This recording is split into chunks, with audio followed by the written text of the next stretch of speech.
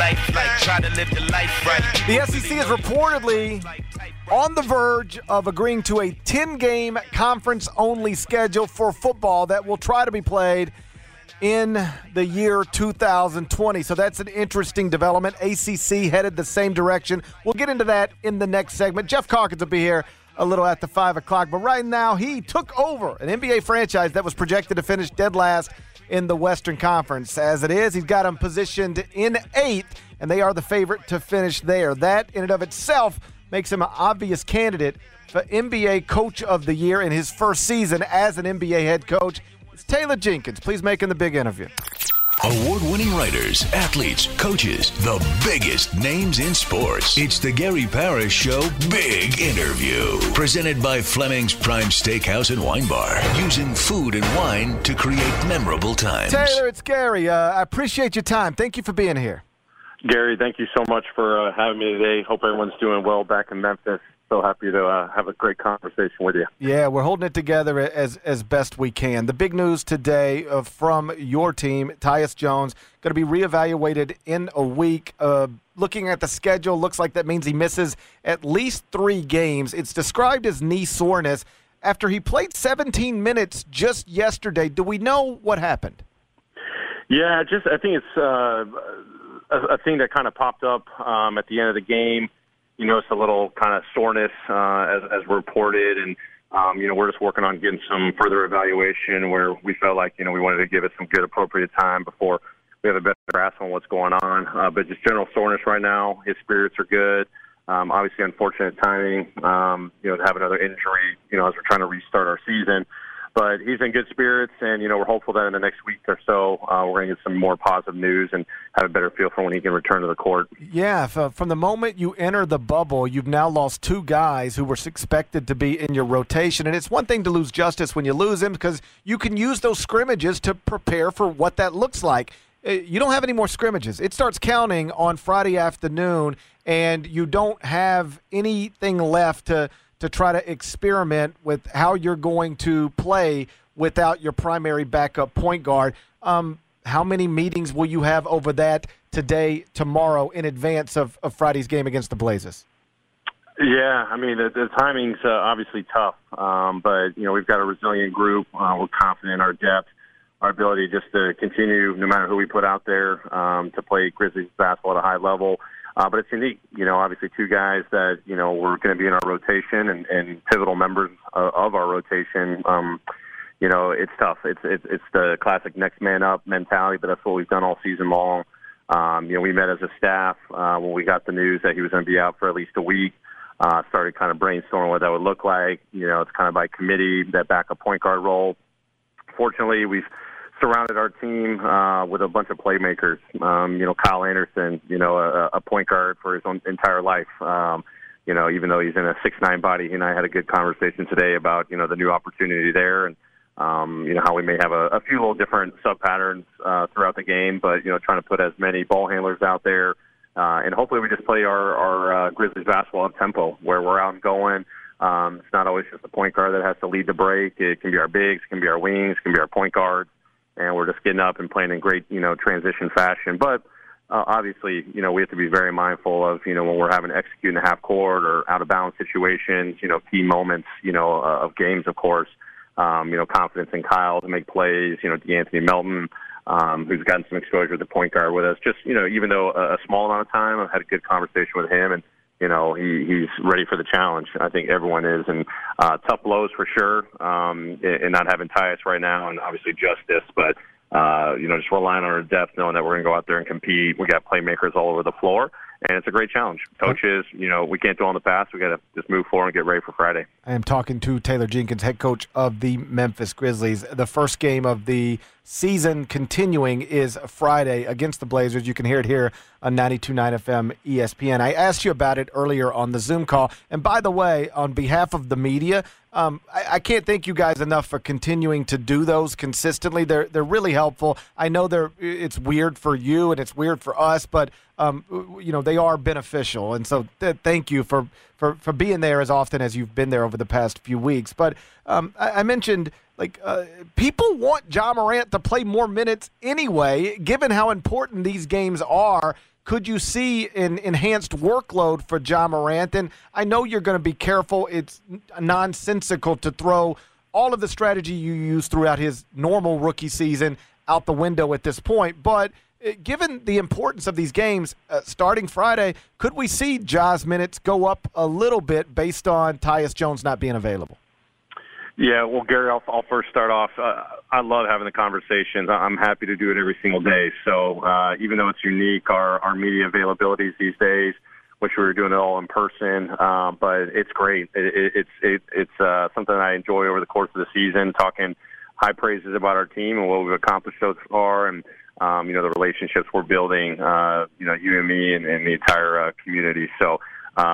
So glad that we're actually able to do it. I'm glad we're able to still have that access as unique as it is. And, as it relates to Ja, I mentioned it earlier, he's built for big time moments. He's so dialed in right now. Our entire team is, obviously everyone recognizes, when you've got two of your teammates, that play significant roles out, there's naturally going to be, more responsibility shed throughout the entire roster. And, in Ja's case, we've had these conversations since the moment we drafted him about what this rookie season, you alluded to that, what this would look like for him. And now with a 4-month gap in between, that makes it even more pivotal to stay true to what we believe is a great rookie campaign for him and understand what that workload is. This is a pivotal year for us, pivotal moment right now. We're in a great position to make the playoffs, and we're also thinking big picture too. But all the training that's gone in, all the preparation, all the performance work, all of, the programs built around, Ja's rookie season on and off the floor with our performance team has set him up to play more minutes. These have been dialogues all season long, but even over the break, like all of our players, especially Ja, you talk about what he's done to his body to continue to enhance the strength, not lose any of the athleticism.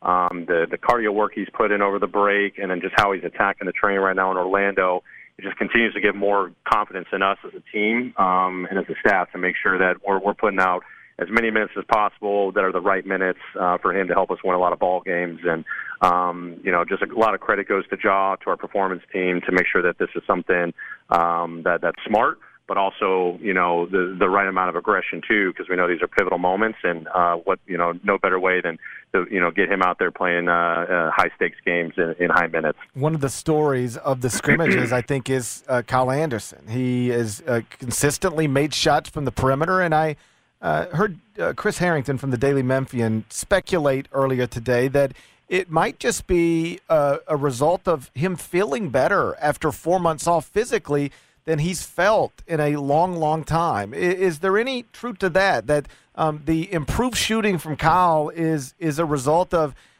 he had some time off to get his shoulder where he wants it to be, and now he's feeling better than he's felt in a long time and shooting better than he's shot in a long time? Yeah, absolutely. Excuse me. I definitely think the health is the number one thing. Coming off of a shoulder surgery in the off season, and not having ample time to really work on your shot and spending so much time just to get your shoulder right, that can take its toll, on your training habits, on, being confident in your shot, confident in your game. And I think the break was a great time for Kyle to just reflect on, let me continue to work on my body. And he was diligent about that over the entire season.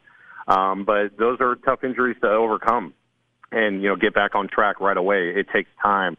He pushed through, had a great, first start to the season, worked his way back in.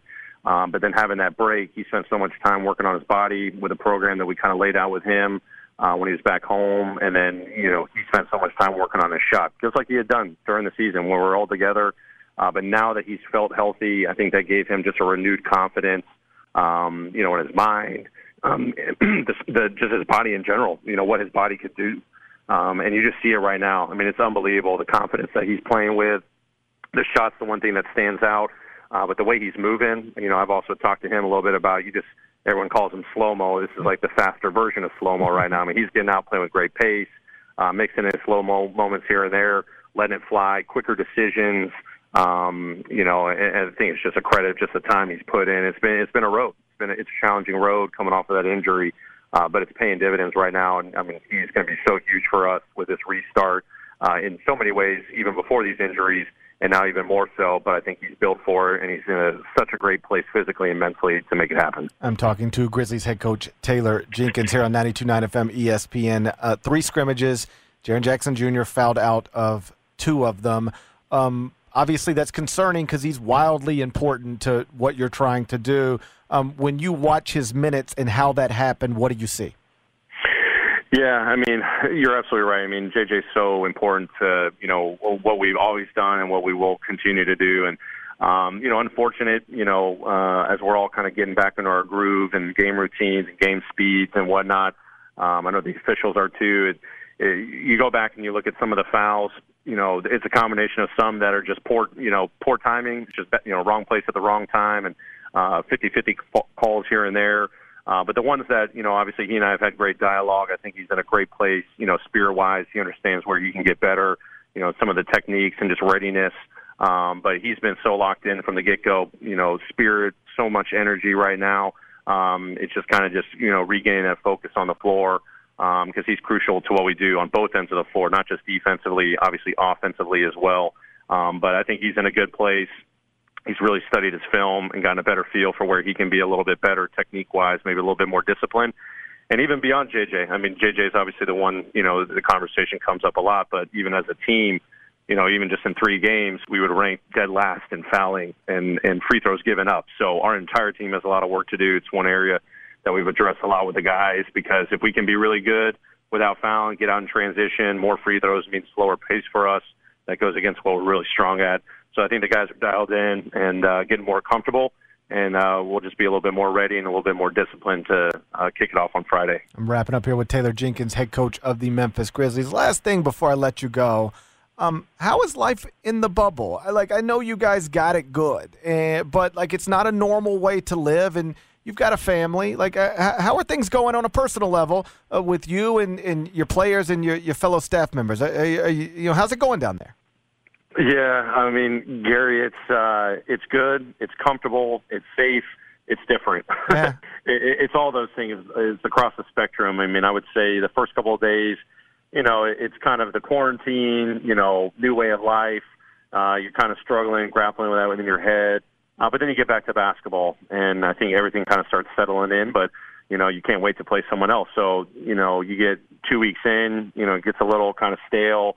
You can't wait to play other teams. Luckily, we had this great, 3-game scrimmage schedule, and that just kind of kicks off what we have ahead of us with 8 seeding games and a push for the playoffs. But, one thing that we said on the outset was not just how we're going to work. We're not in our facilities. Our training schedules are different every single day. But this was all communicated on the front end by the league and allowed us to really prepare and make sure we had the best plan possible for our guys. And then the next piece is how are we going to live?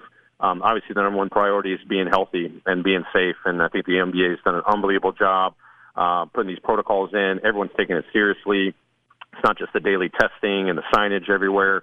It's everyone's embracing this pivotal moment to bring basketball back for so many reasons. Basketball, the platform, to acknowledge, the need for change with racial injustices across our country. Everyone wants to make this happen. So it's washing our hands, the hygiene, wearing our masks. It's a new way of life. That's why it's different. But, we all miss our families. We miss our friends. We miss being back home. We miss being in front of our fans, of course. But, we're sticking together. We're all in this boat together out here. And I think everyone's doing a really good job rallying and creating new opportunities, whether it's breaking bread and grabbing meals, going on the boats, playing golf, going to the bowling alley, playing cards at the table, hanging by the pool. We're just finding a new lifestyle out here, knowing basketball is important, but we got to have that great, healthy lifestyle, knowing that we're in a safe bubble. Let's have that great work-life balance, and I think our guys are still into a good groove. I mean, we've got such a tight-knit group.